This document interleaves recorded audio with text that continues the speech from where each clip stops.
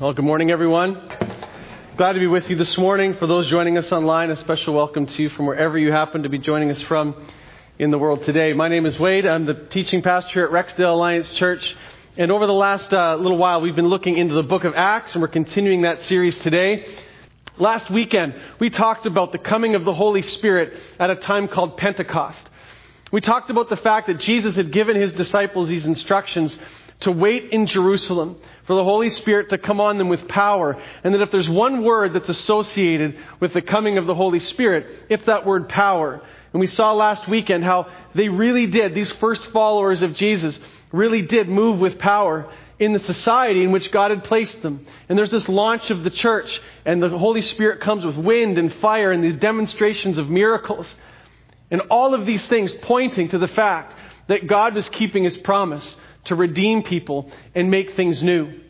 Well, part of the events of this Pentecost, after the Holy Spirit came on those gathered in Jesus' name, is that one of the apostles, one of the leaders of the time, a man named Peter, was compelled to stand up and preach before a crowd. You see, everyone knew that something odd was going on. The tongues of fire, the wind blowing inside a house, all these people only from Galilee speaking languages from all over the known world. There had to be an explanation for this. And so Peter took the opportunity under the inspiration of the Spirit to tell people what was going on before them and to preach the truth of God to them. So we're going to be starting in Acts 2, verse 32. And we're going to be through the Bible a little bit today. So I encourage you, I usually say get your own Bible out, but I encourage you, just follow along on the screen. There's a number of places we're going to be today. But if you do want to be in your Bible, Acts 2:32 is where we're starting today. And we're jumping into the middle of what Peter is talking about here. So he's been preaching for a little bit. And in verse 32 of Acts 2, he says this: God has raised this Jesus to life, and we're all witnesses of it. So he starts with the resurrection. You're looking at people who can testify, yes, Jesus died, but now he's risen again. Exalted to the right hand of God. He has received from the Father the promised Holy Spirit and has poured out what you now see and hear. So he's giving that explanation for what the crowd is seeing. For David did not ascend to heaven, and yet he said, the Lord said to my Lord, sit at my right hand until I make your enemies a footstool for your feet. Therefore, let all Israel be assured of this: God has made this Jesus, whom you crucified, both Lord and Messiah. Verse 37. When the people heard this, they were cut to the heart and said to Peter and the other apostles, brothers, what shall we do? Peter replied, repent and be baptized, every one of you, in the name of Jesus Christ for the forgiveness of your sins, and you will receive the gift of the Holy Spirit. The promise is for you and your children and for all who are far off, for all whom the Lord our God will call. With many other words, Peter warned them and he pleaded with them, save yourselves from this corrupt generation.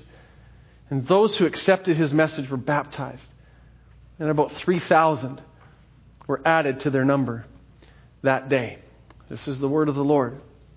You know, it's a plain historical fact. Whether Christian historians or secular historians, it is a historical fact that Christianity just spread explosively across the early Roman Empire. The facts are just overwhelming about the massive impact that early Christianity had. But the question that many wrestle with is this: is why? What made Christianity spread like wildfire across the world in the first century? I mean, why, considering Christianity started with this ragtag group of uneducated people with no power, no money, no influence, why did this way, when it was competing with dozens and scores of other philosophies and political movements and other religions, why did this way, the way of Jesus, not just succeed in the Roman Empire, but absolutely swept it completely and entirely? Why did it do that? How could it have done that? Author and pastor Tim Keller, some of you have heard of him, in summarizing some research, he points out three main factors that historians point to as key factors for the unprecedented movement of Jesus through the first church.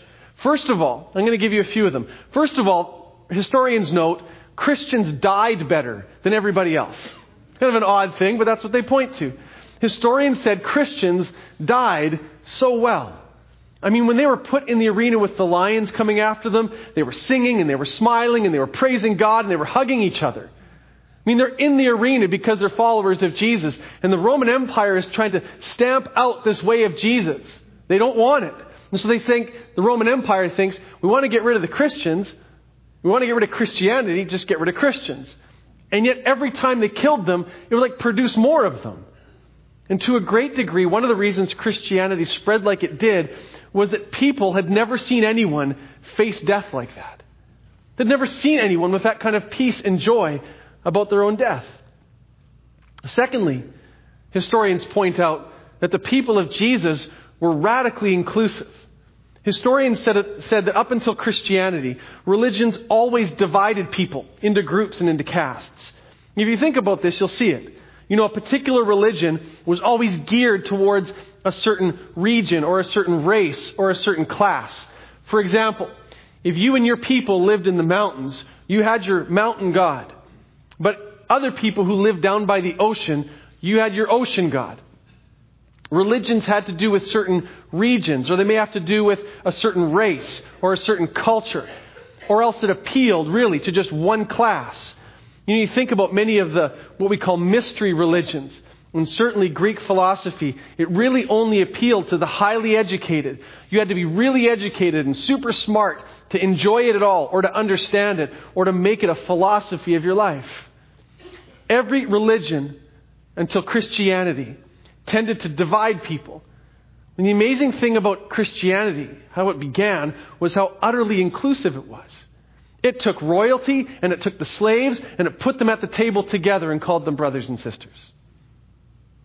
Another thing historians said about this inclusiveness was that before Christianity came along, women were always second-class citizens in every single faith. But if you really read carefully, you'll see the Apostle Paul, through his writings in the New Testament, continually in the New Testament, having to deal with the fact that communities surrounding the early churches were troubled by the fact that women were partners in ministry and incredibly gifted in all sorts of ways. Christianity was incredibly inclusive, and the world had no idea what to do with it. Thirdly, though, not only did they die better than everybody else, not only did they include everyone, but lastly, they cared for everybody. We have some amazing documents from Roman emperors of those early days stating that Christianity was spreading because it cared for all the poor. There's an emperor named Julian. At one point, he wrote a letter to a friend. He's troubled by all this Christian movement stuff. And he says this, Emperor Julian, around the year 300, he says, "We can't stop these Christians. Everyone looks after their own, but these Christians take care of them all. They alone show exemplary kindness to strangers." Think about that. An emperor in Rome has to take stock of what's going on. And he thinks, I think I know what it is about these Christians. They're really kind to everybody. And it troubles us. Imagine that. They're so kind. We don't like that. Christians care for them all. They give their money away. And they live simple lifestyles. They care better than everybody else. They're dying better than everybody else. And they include everyone better than anybody else could. So that's what Christians did. But it still doesn't tell us why they did it. One of the historians that Keller points out puts it this way. The secular historian, Kenneth Scott Latourette, says this. He says, "The more one examines the various factors which seem to account for the extraordinary victory of Christianity, the more one is driven to search for a cause underlying them all." Again, his secular historian making this look. He says, "It is clear that at the very beginning of Christianity, there must have occurred a vast release of energy virtually unequaled in history. Without it, the future course of the religion is inexplicable. Why this occurred may lie outside the realm in which modern historians are supposed to move." Modern historians aren't supposed to move in the places where we talk about energy unequaled in history being poured out on people. They can't. They can't go there. That's all right. But we can. Because the book of Acts tells us exactly what that incredible release of energy was, and it was the Holy Spirit of God coming upon ordinary people like you and me with power. That's what did it. And I want to share with you one of the amazing things that happened with the coming of the Holy Spirit in relation to people hearing the good news about Jesus. In our text for today, it says that when people heard what Peter was saying, did you catch that phrase? And they were cut to the heart. Did you see that? It says in verse 37, when the people heard this, they did not say, well, that's interesting. They didn't add up the pluses and minuses or get together in a little group and say, let's list out the pros and cons of what Peter has talked about here today. They didn't say anything about coming back to a class tomorrow. They didn't do that. There was something more to it. Because all the other religions were interesting. All other religions had points. But it says these people were cut to the heart. That is, they experienced a deep, deep conviction spiritually. Why were 3,000 people brought into the kingdom that day? It's not because Peter was a particularly good speaker. It was because they were cut to the heart by the Spirit of God. And that's what I want us to consider in our service here together this morning. What does it mean to be cut to the heart? Or truly convicted by the Holy Spirit? What does that mean? And I want us to look at it in two ways. If you want something to write with, I encourage you to take some notes as we walk through this. We're going to look at this in two ways. First, what cuts us to the heart? And what is it? What's happening when we get cut to the heart? And secondly, what's the result of when people are cut to the heart? That is, experience the deep, loving conviction at the core, at the center of your life. And let's walk through this together. What cuts us to the heart? Well, consider this. What happened in Acts 2? What are the people listening to Peter cut to the heart over? What is it that they're cut to the heart about? Well, it's this. The Holy Spirit convicts them about the death of Jesus. That's what cut them to the heart. They're cut by the truth. It's in verse 36. This is at the end where Peter says, therefore let all Israel be assured of this. God made this Jesus, whom you crucified, there's a hit, both Lord and Messiah. And when they heard that, they were cut to the heart and said, what must we do? It's that statement, you crucified him, that cut them to the heart. Let's dive into that for a moment. People have in the past, I just want to spend a second on this, have twisted this and they say, you know what? I know what this verse is teaching. This verse is teaching that the Jews are guilty of having killed Jesus. People have used this for anti-Semitic purposes for years, all over the place. Now here's Peter saying, what people often say. See, Peter's saying the Jews killed Jesus. That's what he's saying. But that's not at all what Peter is saying. And that can't be the point. First of all, when he says, you crucified him, Peter knows exactly who he's talking to. This sermon of Peter is happening 50 days after the crucifixion and resurrection of Jesus. Pentecost is 50 days after Passover. Not only that, if you go back into Acts 2, because it was this time of the festival, there were people from all over the known world there. There were people from every nation around the Mediterranean. That's the reason why when the apostles and the leaders spoke in tongues, people really needed to hear a miracle, to hear the gospel, because they were hearing the good news of Jesus in their own language. But here's the point. Peter knew most of the people that he was talking to were not there when Jesus was crucified. Acts 2 tells us that most of the people were not present at Jesus' crucifixion. Not only that, probably the people who were there, most of them, in a sense, were kind of passive bystanders. They just stood there and watched the crucifixion. So what is Peter after here? He says to them, you crucified Jesus. And most of them weren't even there for it. So what's he after? I'll tell you what he's after. When the Holy Spirit cuts me to the heart and convicts me of sin, I come face to face with this truth. I crucified Jesus. Let me show you the real reason we know that this is what Peter meant. And Peter knew it was true of him. Matthew, Mark, and Luke all tell about a situation that's called Peter's denial. And they tell about how Peter, when Jesus was arrested, became so afraid for his own life. When people asked him, aren't you one of his group? Aren't you one of his followers? Peter was so afraid for his own skin that he continually denied Jesus. He kept saying, no, I'm not with him. I'm not associated with that man. I don't know him. I've never met him. You've got the wrong guy. But only Luke gives us this one little verse that I think is the whole key to this. In Luke 22, verses 61 and 62, we're told that the third time Peter says to a crowd, "I don't know that Jesus." And that verse says at that moment, the rooster crowed and the Lord turned and looked straight at Peter. It's the only one that says in the book of Luke, when the rooster crowed, the Lord looked straight at Peter. And it says, Peter went out and he wept bitterly. He was cut to the heart. Do you know why? You see, at that point, what would the face of Jesus look like? I mean, it would have been purple. His face would have been bruised. He would have been beaten. His eyes would have been swollen shut. There wouldn't have just been blood streaming down, but there would have been mucus and spit all over his face and beard. And Peter saw Jesus look at him. And Peter saw Jesus dying because of him. Peter saw Jesus' life because of him being taken away. Peter saw his sins costing Jesus his life.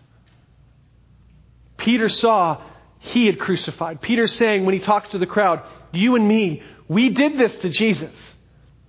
You too have crucified him." And this depth of conviction and being cut to the heart is absolutely critical. I mean, this is the difference right here between being religious and being a Christian or follower of Jesus. Why? Because before you're cut to the heart, you can understand in your mind that you've broken God's rules. After you're cut to the heart, you realize that your sins have broken God's heart. You know, I'm not saying you don't realize you haven't broken God's rules. You do realize that, but there's a difference. Before you've been spiritually convicted, you see sin as primarily breaking God's rules. After you're cut to the heart by the truth of Jesus' death, you see sin as something that breaks God's heart. It's two different kinds of conviction. The old conviction made you say, "I've broken that." The new conviction says, "I've broken him." The old conviction said, "I'd better do the right thing or he's going to get me." And so you coerce your will. The new conviction says, "Look at what he's done for me and I had no idea it cost him so much." And it melts the heart. Two completely different things, two completely different ways to go. A Christian is somebody who says, "I had no idea till this moment what he had done for me. How in the world can I go on living life my own way?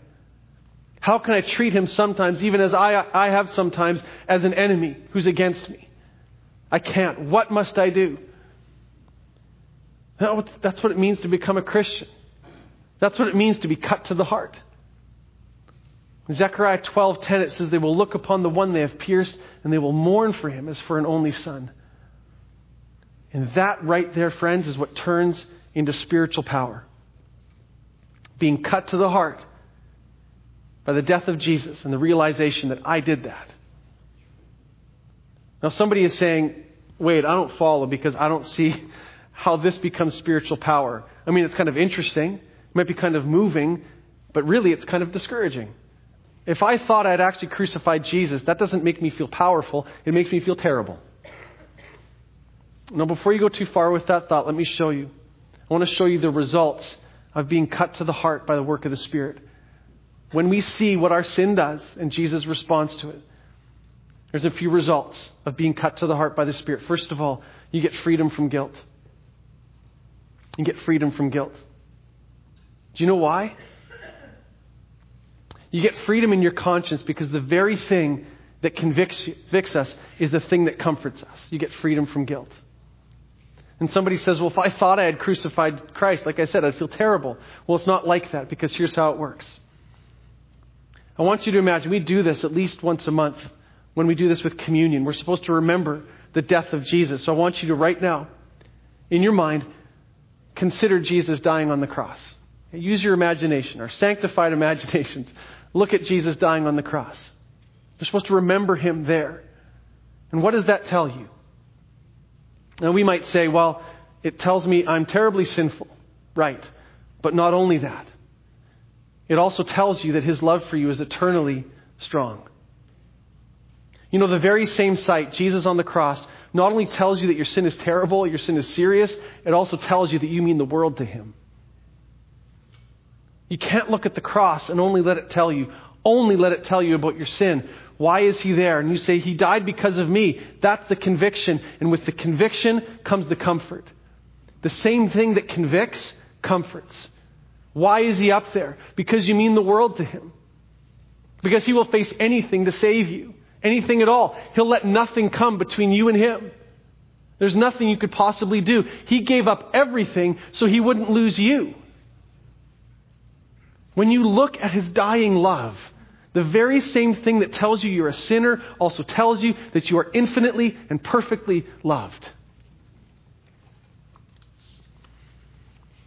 So you not only have freedom from guilt, because he's loving you perfectly, being merciful towards you.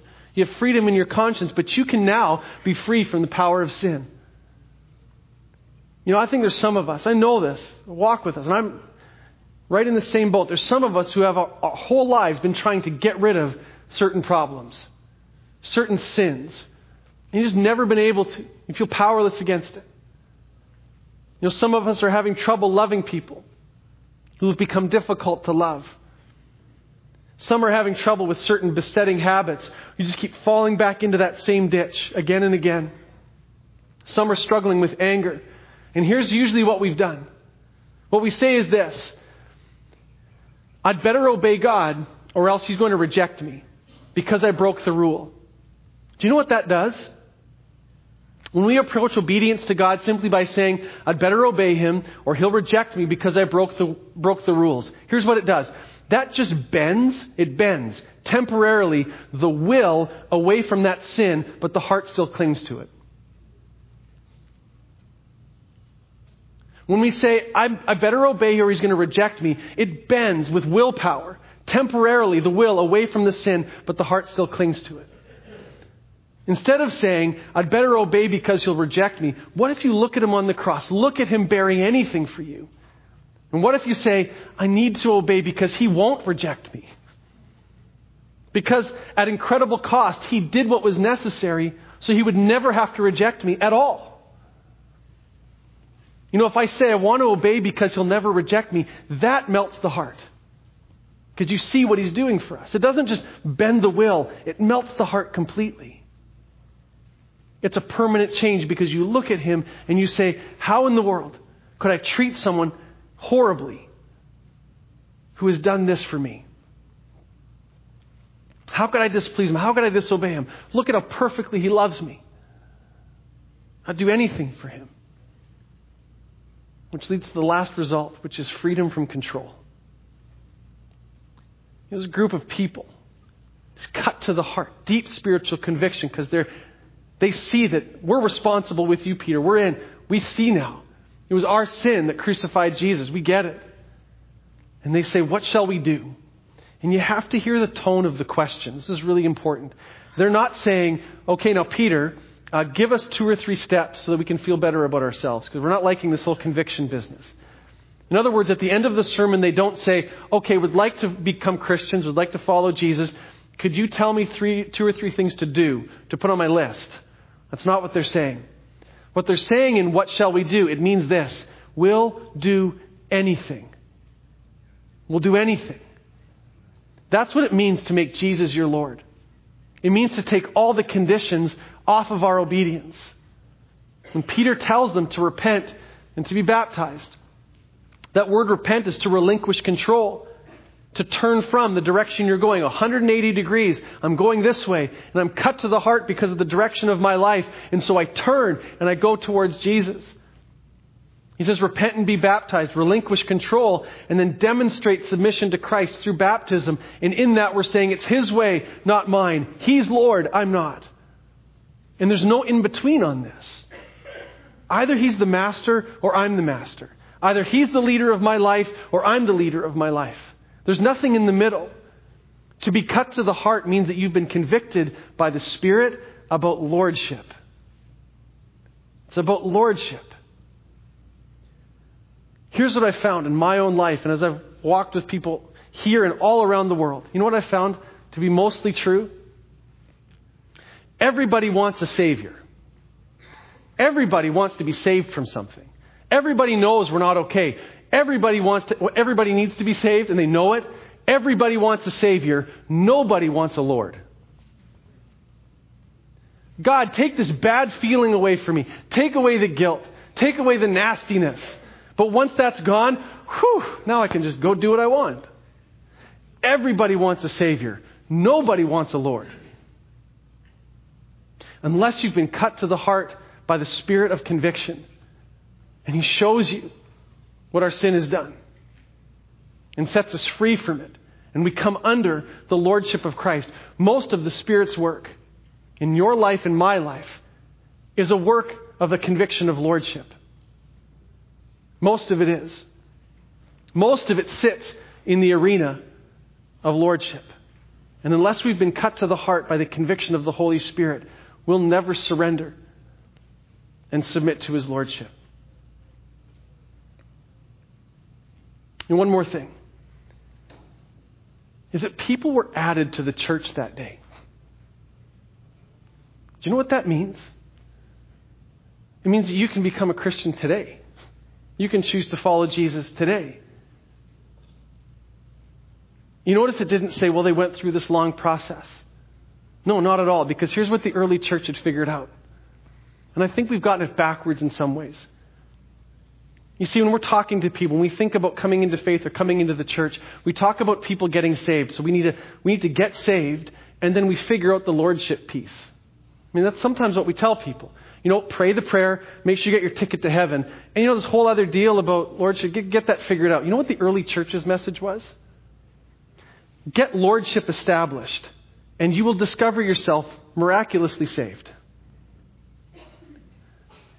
Figure out who you need as Lord and who will be your Lord, and you will find yourself saved if you choose Jesus for your Lord. And that's what Peter's saying.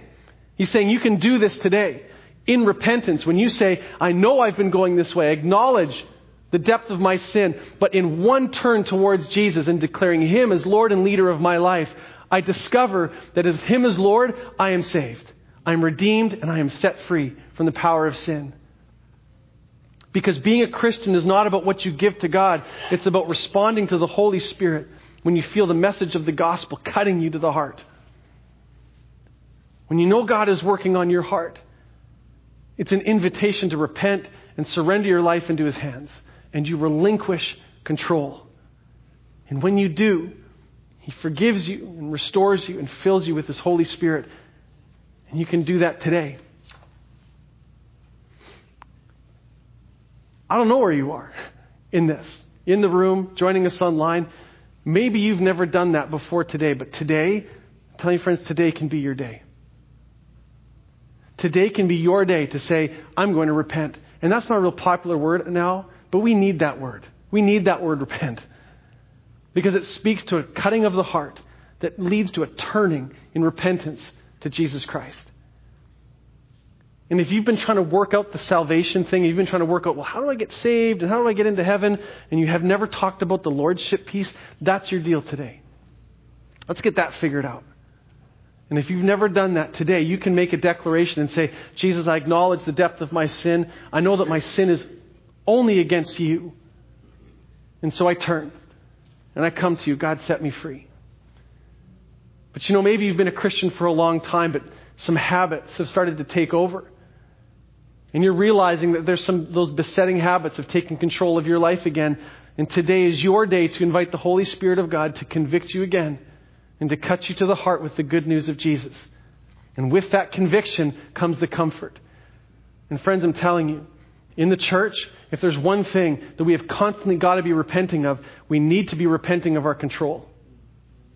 It's time to surrender control and be set free.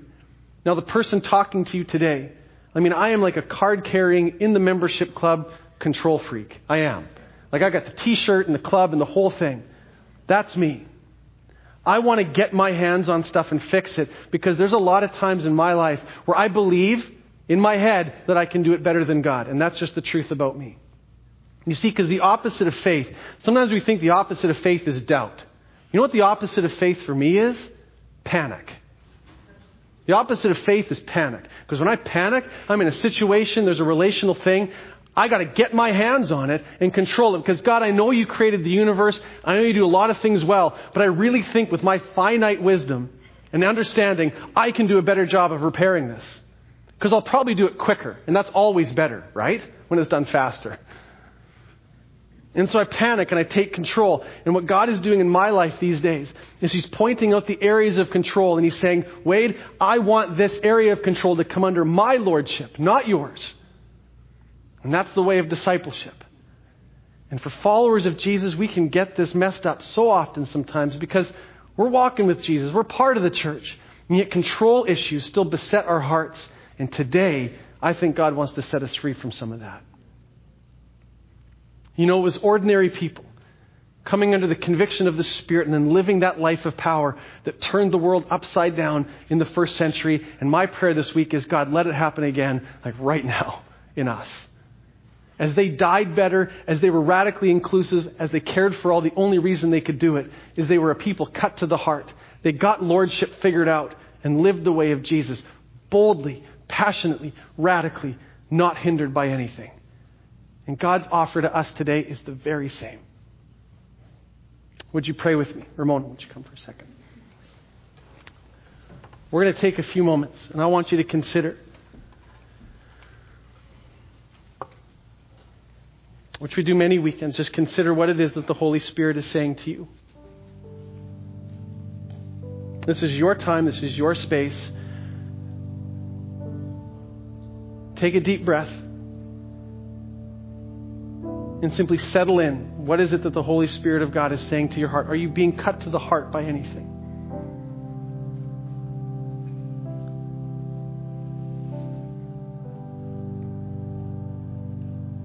I believe one of the things that God is doing in this church this weekend is He's awakening us to a posture and a spirit of repentance to say, I'm done having control. And this is for those who have yet to follow Jesus and those of us who have been following Jesus maybe even a long time. There's some stuff we got to repent of, and primarily I think it's in the area of control. And I think on this kind of weekend, God's wanting us to say again in our posture and everything else, God, I'm not the leader, you're the leader. You're not just the figurative head, you are the functional head of my life and of this church. And we come under your lordship. And so I'm going to ask us to do something really courageous. We did this last night and people responding. It was beautiful.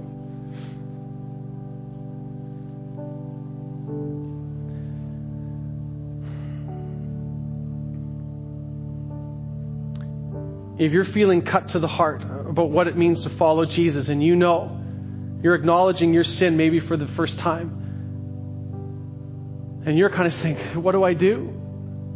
I want to follow Jesus. I want Him to be my Lord. I want to ask that your first step in coming to Jesus today would just come to the front here. Right up front where the steps are in front of me. You can sit, you can kneel, you can stand. But don't hesitate. I mean, this is your day. If you want to be set free and come into relationship with Jesus, right now is your time, and you come. Don't hesitate. Whether in the balcony or down on the floor. If you're joining us by live stream, email me. We'll get right to you. But don't hesitate. You come. And as those who are coming for that, I say to those who are part of the family of God, who have repented in the past, I think there's some stuff we got to repent of. And so I'm going to be right down here with whoever wants to join me saying, I've got control issues and it's time to repent. It's time to be done with it. And declare you as Lord again. And if that's you, I'm calling you to do the exact same thing. Join me at the front. Whether from the balcony or on the floor, right now. If God's convicting your heart, don't hesitate. Don't wait. You stand up right where you are. And just come join me at the front. And we're going to pray together. It doesn't matter what other people think. There's no image management going on. You just come. You know there's a control issue and it's time to surrender and say, God, again, you're Lord, not me. Yeah, if you're coming from the balcony, we'll wait. Take your time.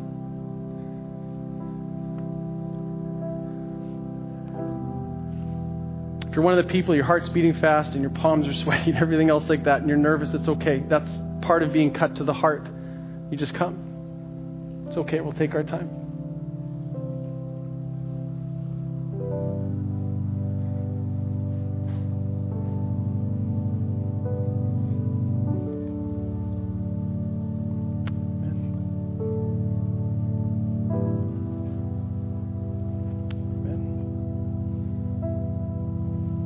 Each of you so courageous. Let me pray for us. And here's what I'm going to ask. Those who have come forward, just wait for someone to come join you. I'll ask Rupen again, Pastor Chris, Leanne maybe to come and pray. Sylvia, can I get you to help? And Sam, just come join somebody. Susanna, I see you over there. Can you come just link up with somebody? We just want to make sure that everybody that wants to be prayed for and be ministered to has somebody to see them today.